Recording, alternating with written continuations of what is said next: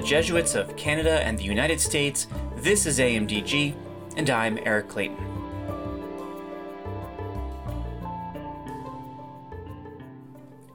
Thanksgiving is a time of tradition. How we celebrate the holiday today probably has a lot to do with how we celebrated the holiday growing up. The foods we place on the table, the special napkins we pull out of the closet, that signature cocktail we always serve our guests, the dessert, pies and brownies and more. Take a moment. How much of your Thanksgiving experience reflects the Thanksgivings that have come before, perhaps even before you were born? Tradition is important, and it forms us in countless ways. But sometimes traditions can box us in. Sometimes they limit our horizons, keep us trapped in the old ways of doing things. That's something that our guest today thinks a lot about. Today's conversation is with Shannon Evans, a longtime contributor to Jesuits.org and the author of a new book, Rewilding Motherhood: Your Path to an Empowered Feminine Spirituality. This is a wide-ranging conversation. We talk about images of God that are helpful and that are limiting for mothers, the hyped-up masculinity of St. Ignatius's writings and how we might integrate them in a healthy and hopeful way, patriarchy and systemic oppression, and we talk about Thanksgiving traditions. At this point, if you're not a mother, you might be thinking, this isn't the episode for me. Well, not so fast. This is a challenging and important conversation for all of us. What I find in Shannon's writing and thinking is a challenge to liberation, a liberation from those modes of thinking and acting that keep us from achieving our full God-given potential. We do well to remember that we go to God together, as a community, and if any of us is bound up and held back, well, then all of us are affected. Our entire community of God's family is kept from achieving God's great dream. And so even if you're not a mother, you'll be challenged by this episode to reflect on your relationship to those who are, and on your relationship with yourself as a member of God's family. Two more notes before we begin. Sign up for our Advent series. Head over to jesuits.org/Advent. You'll receive daily reflections on finding God in contemporary stories. It's going to be a lot of fun. And finally, Happy Thanksgiving. Here's Shannon.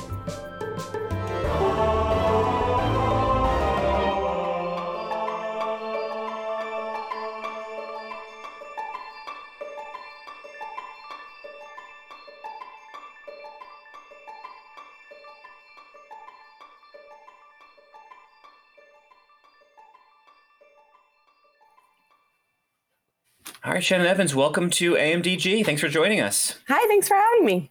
I know, so excited. So, we're on the precipice of Thanksgiving. So to kick us off, maybe you can tell us a little bit about what Thanksgiving traditions do you do in your household? What kind of things have you carried over from your own childhood?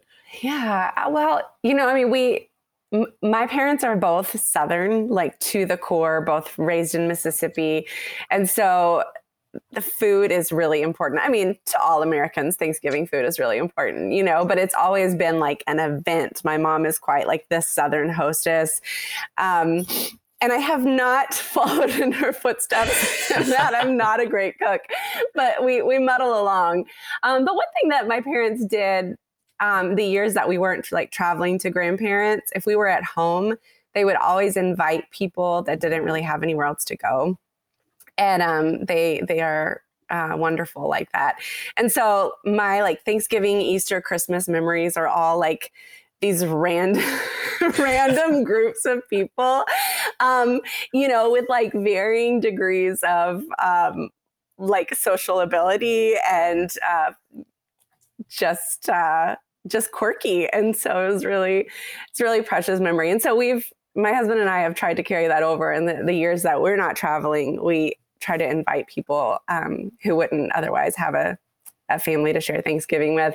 And that's been a really fun experience. But this year we're traveling to Mississippi. So we're doing the whole Southern cuisine and staying at my uncle's cabin, and it should be fun. Nice. That's awesome. I guess so. If your parents are big cooks, does cooking preparation begin like days and days in advance? Oh yeah. And not my parents, just my mom. Just your mom, my right. dad is a very classic Southern man who can only cook like oatmeal. But he's getting better at helping with like the cleanup afterwards. But yeah, my mom starts days in advance. And my grandma actually I think my sister was talking to her and she started like last week and she's just putting stuff in the freezer.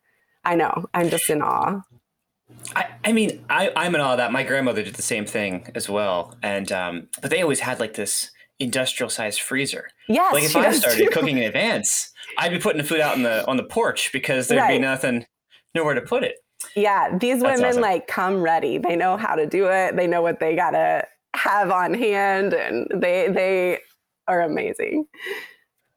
That's awesome. Well, I want to seize on this idea of traditions, right, and things that we carry with us from our childhood. Because in your writing, a lot of your writing, you reflect on images of God that may have been helpful, right, when we were younger, and may not be as helpful now as we mature in our faith. Things we might have to let go of or evolve into. So I wonder if you might share kind of in this the sense of traditions, things to grow and evolve. In your experience, how does this idea of this unhelpful or helpful images of God play out in your writing and your work? Yeah. One thing I've kind of had to work through in adulthood is kind of this childhood idea of God as being this almost human-like being in the sky or really far away that we sort of access at very formal times of worship or prayer. And we kind of come and go to this person. And so in adulthood, I've had to kind of break that down. And it's been such a beautiful realization of, as the Jesuits say, God is in all things, right? And so finding access to God in things that I didn't formerly expect to find. So in Thanksgiving preparation, say, in cooking meals for a family, or in dealing with, the influx of relatives with all their, family craziness that comes, and finding God in people, finding God in that present. And so for me, that has been like one of the most transformative things about my spirituality is kind of going from like God is way out there to God is right here, so close and within me. And my family too. We have this joke about when I was a kid, I was like really insistent that God was a man because you never heard of a girl named God. And like my dad still tells everybody that story because he thinks it's hilarious. But like as I've unpacked that, I'm like, wow, that's a really, and I write about this in my book, but I was like, that's a really kind of tough pill to swallow for a little girl, to be like, well, God can't be like me. God is like my brother, or, God is like my dad, or like the men in my life, but God can't be like my mom. God can't be like me. And I'm sort of still on this journey of unpacking how that formed sort of my idea of God and my ability to truly come to God with my full, vulnerable, and authentic self as a woman. So that's another thing that sort of had to be broken down over the years. I remember that story in your book because it resonated with me, particularly raising two young girls and thinking like, oh man, like when, like you said, when does that happen? When does that start? How do you accompany people kind of away from that? Yeah. I wonder though, as you're thinking about kind of the God in all things idea, have you been surprised by a place where you've encountered God, and in what piece of God did you encounter and did you learn about through that surprising moment? Honestly, the first thing that comes to mind is when I was a new mom, and our first child was adopted. And the first couple of years was really, really difficult because there was a lot of trauma-based behavior and a lot of neurodivergent behavior that we didn't understand at the time. And it was just really hard and really complicated. And it felt really lonely and isolating and socially isolating. And I think a lot of parents with special needs kids can relate to that, this sense of loneliness and social isolation. So we got involved with this Catholic worker house, and we kind of started out of like, oh, we'll just like go to the dinners like once a week and at least it's, people. And it ended up, I made friends with these two women who were in their 50s, Both were mothers with grown children who lived far away. And the way that they came in and mothered me as I mothered my son in this really painful season, like totally rocked my world. And I should say these women at the time, and maybe currently still, were unhoused. They were living like on the streets. One was living in her car. They had a really tough life. And so like on the outside, I think my assumption was that I had things to give them, or I had things to offer. I could invite them into my house on cold days or whatever. But really what I found was that I experienced God in a way through them that was really unique, that I hadn't experienced even from my own mother, who was wonderful. But this sense of giving to me from a place of inner poverty, like from a place of knowing how little they had, but just bringing their full presence.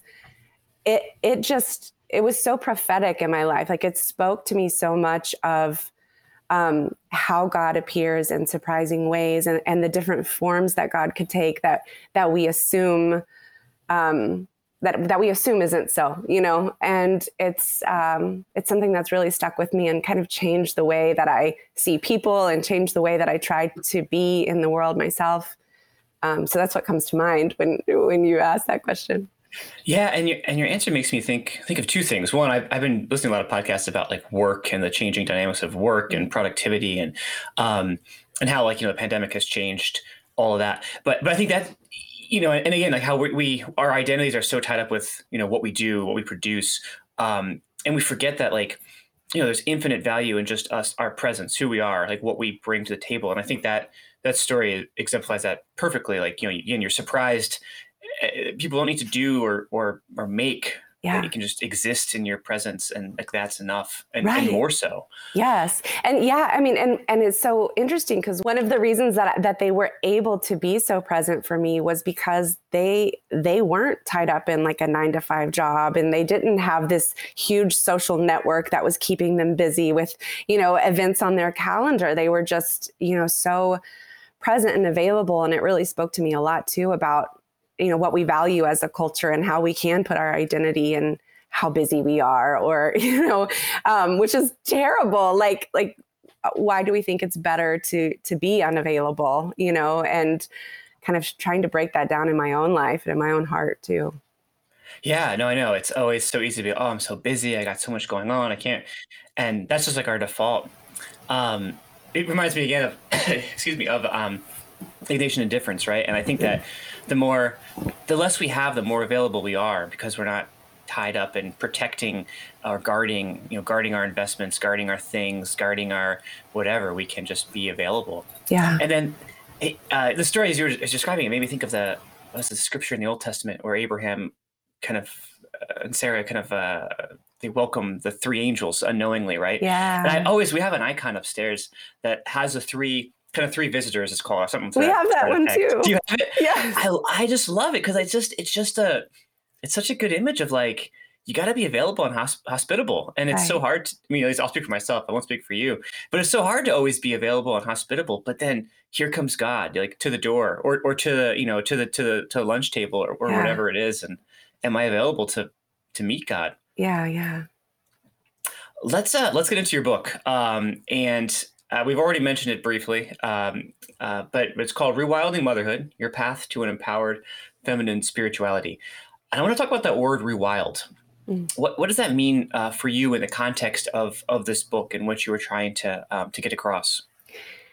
So I was not familiar with the concept of rewilding before I started searching for a title for this book. And I was kind of just casting the net wide, trying to think. I love metaphor. And so, I was like gravitating towards what kind of metaphor could I pull in for this title that my publisher would actually accept, and I came across the term rewilding, and I just fell in love because what it is a very intentional process that naturalists or environmentalists will undertake with a particular piece of land that has been harmed by human development or human intervention in some way. And so they nurse it back to health by basically removing all of the harmful stuff that human beings have done and letting the land heal itself through its own process. And sometimes that means reintroducing species. Sometimes that even means reintroducing predators, so sometimes it just feels so counterintuitive. And honestly, it looks less beautiful. Like it looks wild. It looks unkempt. But when you measure, the I'm just blanking. Basically, when you take the measurables of what makes a piece of land healthy, you can see that the land is flourishing. It's vibrant. It's as it should be, as God intended, kind of restoring itself. And so I just thought that was the perfect metaphor for what I wanted this book to be, because motherhood is something that I feel like we have put a lot of human intervention onto. It depends on the circle that you're in, could mean different things to different people. But specifically in the Christian circle, there's a lot of kind of stereotypes of what the ideal mother is and what a good woman should be. And so I just wanted to kind of invite women to more inner freedom to explore what it looks like just between them and God for motherhood to be a spiritual path and for it to be a place that could be healing for their spiritual life. That's beautiful. I love that. I also was not familiar with the term rewilding, and but the cover of your book is like so cool. That I now listen to you describe it, you're like, oh my gosh, like yeah, you can kind of see it just jump off the page. Yeah. That's beautiful. So you talked a little bit obviously about, this book is written for mothers in general, right? Talk more about kind of who you're imagining when you're writing, right? You're writing for someone. Yes. So who did you have in your mind, and what did you most want them to walk away with? What was the thing you were like, I got to say this to this person? Yeah, it is a book that is, I have found to be a little divisive. Some people like really don't like it, but I think when I was writing it, I knew it's not for everybody. So this is the book for moms who have not found themselves represented in Christian motherhood books, who feel like they read a book about motherhood and they're wanting to be inspired and they're wanting it to resonate, but it just feels like it misses the mark, that they don't feel seen, they don't feel understood. They feel like they're kind of being reduced to a stereotype or reduced to a position that they fill, a role that they fill, rather than themselves as a person, as a woman. And so certainly I was thinking of, women raising small children who are kind of in those years, maybe past like the newborn stage, but kind of in this place of, now what? Now who am I in this new place in life, and kind of trying to figure that out. But interestingly, another demographic kept coming to mind while I was writing, and it was empty nesters. I kept thinking of these women, some who I know and some who I imagine myself to be one day. When your children leave the house or are about to leave the house, and you're kind of having to face yourself without them again. So like your identity is no longer really in being a mom. Like that's will always be a part of who you are, but it's not necessarily what fills up the minutia of your day. And it kind of, I imagine, and I've heard from women reflected, that it can be almost another huge life change, just like becoming a mother for the first time. So I was definitely thinking of them a lot and wanting it to speak to that sense of, again, finding your true identity as someone in communion with God, apart from any role that you serve, and just seeing the essence of the woman inside and not the part that you play in your family. As I was reading through your book, you told a story about this pelican necklace early on in the book, which I thought, and you can correct me if I'm wrong, but for me that really kind of summed up like the real like nugget of kind of one of your bigger theses, I think, in the book. So would you mind kind of sharing that here with us now? Yeah, some of the listeners might be familiar. There's an ancient it was originally a pagan symbol and was kind of adopted by Christians of a pelican mother pecking her breast and feeding her babies her blood in times of famine. And I honestly have no idea if this is actually true of pelicans or not, but but it's the legend, right? And so early Christians adopted this because it's such a clear and beautiful picture of the Eucharist and of Christ offering his own flesh and blood for us to nourish us as children. And so I had been, like I said, my first child was adopted, and I was preparing to give birth for the first time to our second child. And as I said, motherhood had been really difficult for me, and I was kind of facing this physical marathon. I was birthing, at a birthing center, so I wasn't planning to do an epidural or anything. So I was kind of gearing up. And I told my husband, like, I really want this necklace. So I got a necklace with the pelican piercing her chest and feeding her young the blood. And for about a year, I wore it every day, and it just gave me so much comfort. And I think it really assigned a lot of dignity to what I felt like I was doing with my life, which was sacrificing, laying it down, learning. Those early years of motherhood are human beings are not wired to sacrifice ourselves easily, so it is like a cross when you become a parent. I think involved fathers feel that. I'm sure you felt that too. Eventually I lost the necklace, and I still have no idea what happened to it. And I still kind of wonder if that was like a God thing, because we moved out of the house, we cleaned the whole house, and I never found this necklace.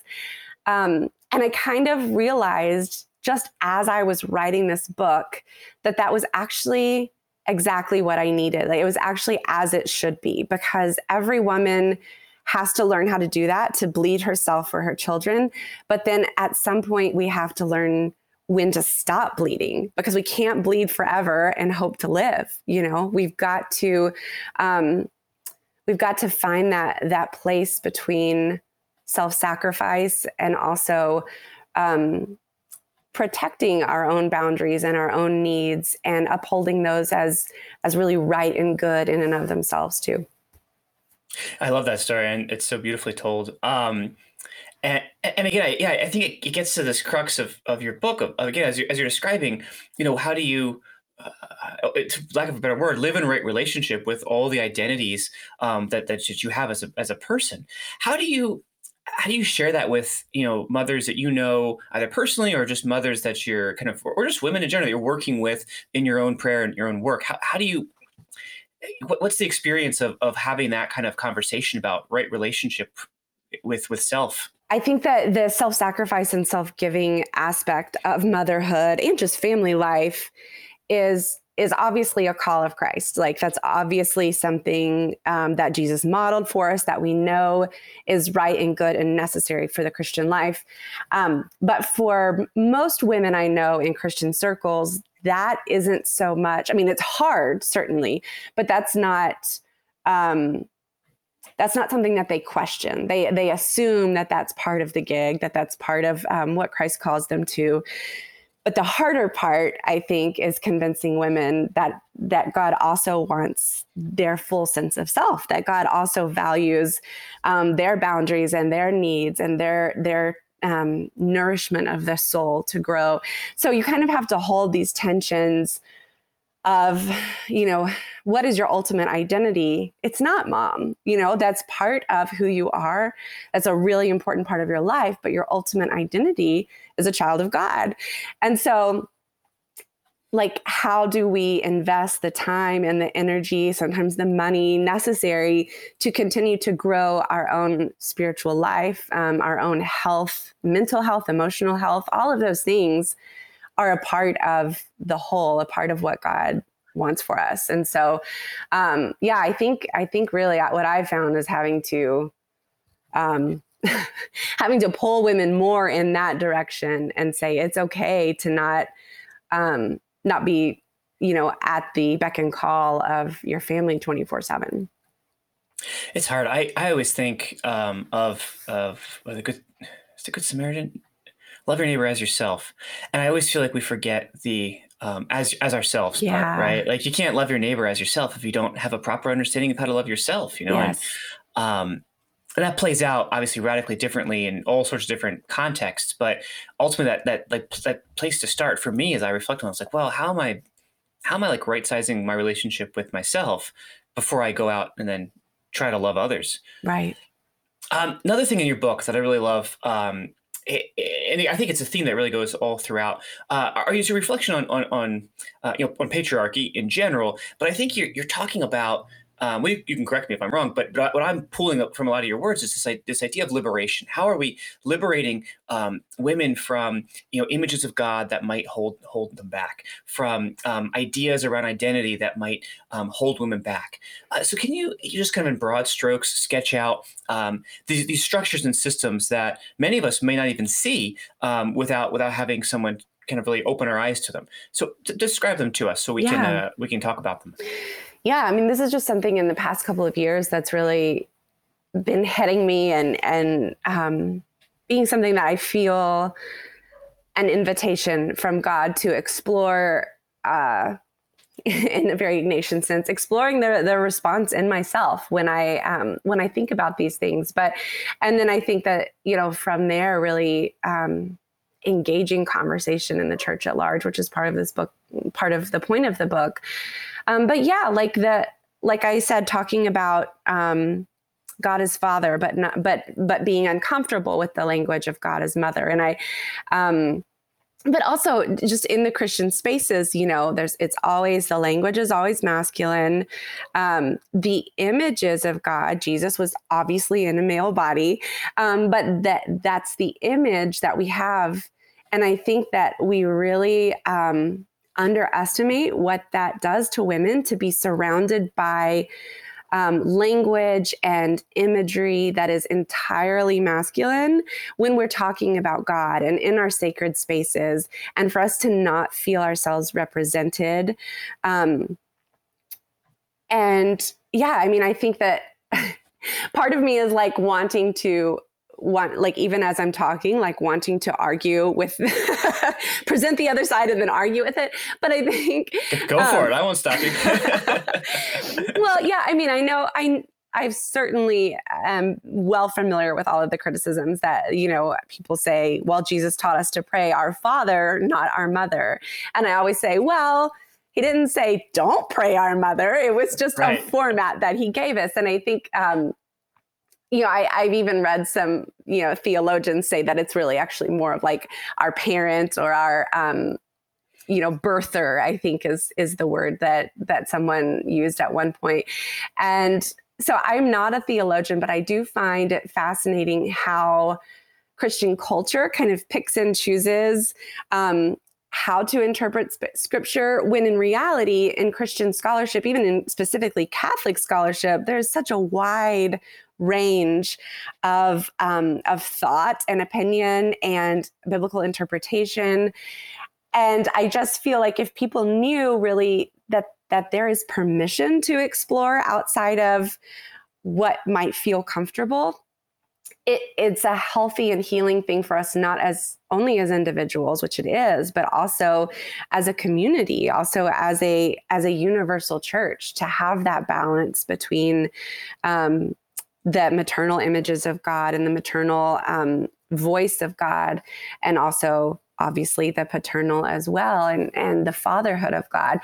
And for the sake of clarity, like I am not at all like wanting the church to be matriarchal or wanting to push men out of positions of authority, but I think we clearly are seeing in the institutional structure a lot of flaws of having an absence of women and an absence of the female voice and presence in the church. And so wanting that to be more equal so that our system is more balanced, and also us as individuals in our spiritual life can be more balanced.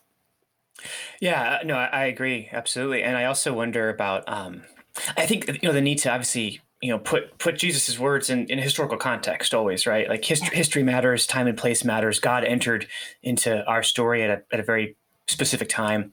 I think you wrote, I think this was you in your book somewhere, reflecting on the word like labors, God labors. Was that you? Yeah. I loved that image. I think I've used that word in my own writing now and again, but now when I read it, I'm like, oh, like it just brings such a, like, why wouldn't you want that additional richness Yeah. and like, it's very beautiful.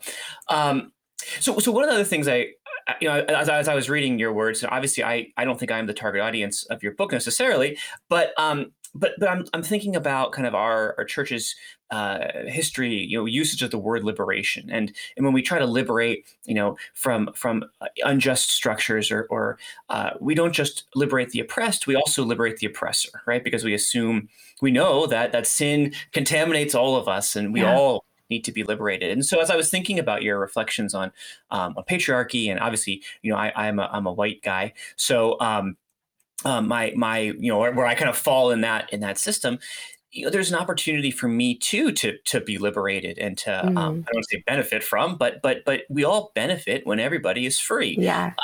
free to be their full human selves. Do you, as you and just one other note, I think we're always stuck on this "I win, you lose" attitude. It's Yeah. always that. Right. Mm. It's just so like inbred into our culture. It doesn't have to be that way, and I think that's kind of Yeah. what our faith calls us to. Like, I win and you win and I win. Yes. It's like no one has to lose. We can all win and We go can to all God together. win. So, when you talk to folks, and when you're interacting with folks, do you find that people are responsive to that idea that we all benefit from a full and flourishing society, or how do you have those conversations? Yeah. I mean, I think it really depends on the person. Some people can see that readily, and some people feel defensive. And I think we see that in a lot of ways, in a lot of social issues. Speaking also as a white person, of like this kind of fear of losing the majority status, losing power. If I admit that my Black brothers and sisters have had less power, does that mean that that's going to cost me something to give them more? I think if we're honest with ourselves, we have a lot of those. We have a lot of that inside of us. So I can certainly commiserate with the feeling, even though, like, with the feeling that men have when women or men begin critiquing patriarchy, right? There's a lot of men who kind of get like, where is this going? I feel defensive and uncomfortable. But what I think we see that's really beautiful is that, patriarchy is not healthy for men either, because it kind of puts a lot of cultural pressure on men. It puts pressure to be the exclusive providers in a family, when maybe that's not the best fit for a family. It puts a lot of pressure to kind of stuff emotions and repress and not cry. I mean, we have all of these boys don't cry, and or you run like a girl, or things that are supposed to diminish someone's personhood or abilities.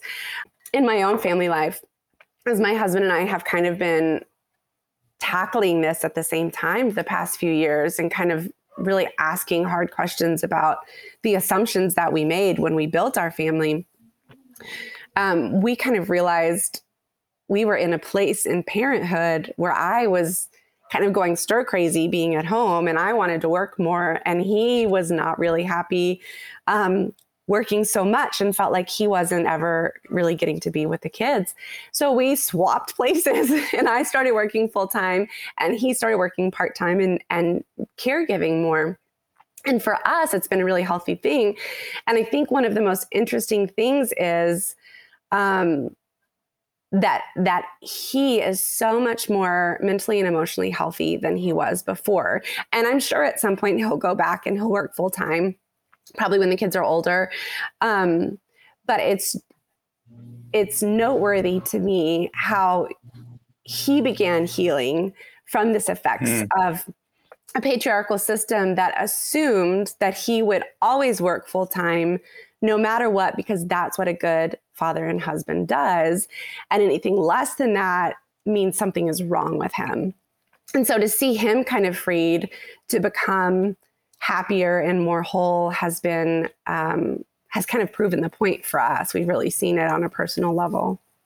Yeah. I mean, yeah, it's a perfect example of like everyone gets liberated. You know, everyone is and gets the freedom to choose and live and find their full potential. Yeah. It also you're made me think back to our beginning of our conversation where it's like, you know, who's able, the more you have, the more you grip to. Whereas if you kind of let go of power and privilege and stuff, you have less to hold to. You're more available and more open. So that, you know, holds true with material possessions and as much as it does with power. Yeah, so true. So let's return to our image of the Thanksgiving table, because you had a great chapter on hospitality in this book that made me feel better about my own inability to kind of be out doing the Lord's work in the day to day. Right. So talk about how do you find you guys are able to live out call to hospitality in this particular season of your life?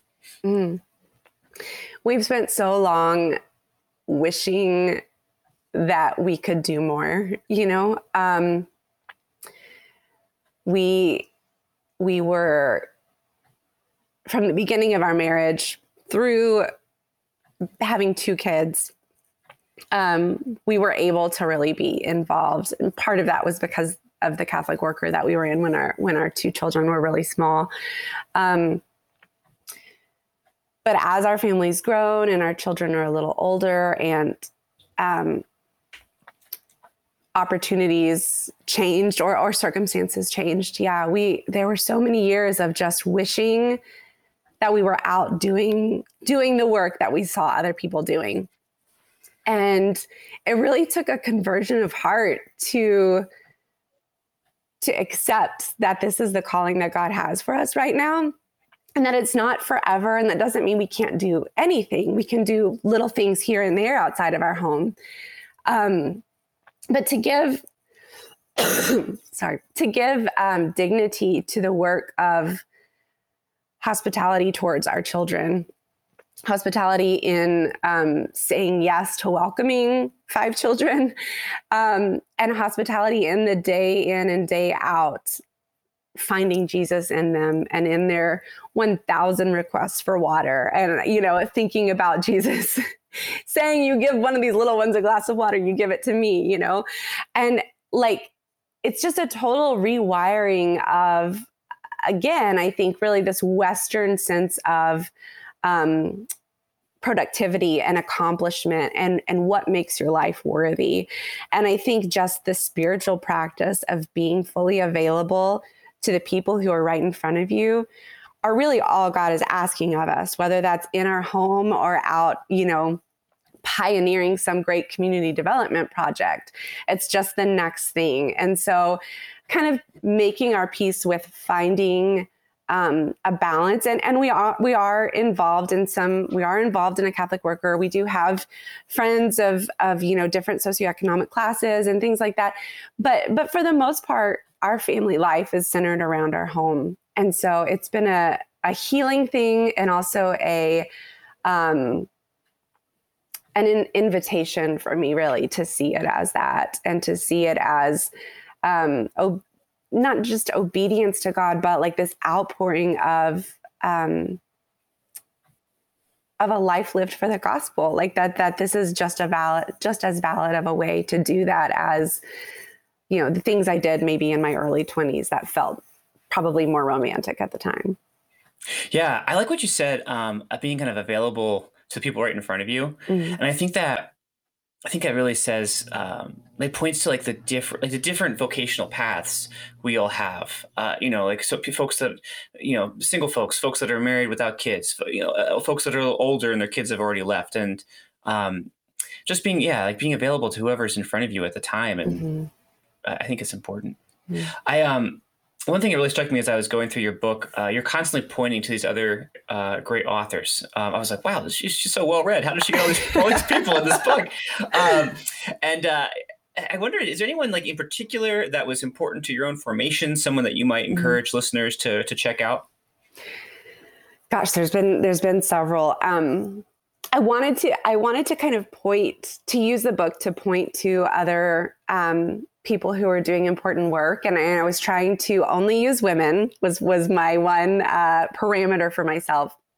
and to include some diverse voices, both like religiously diverse and racially diverse.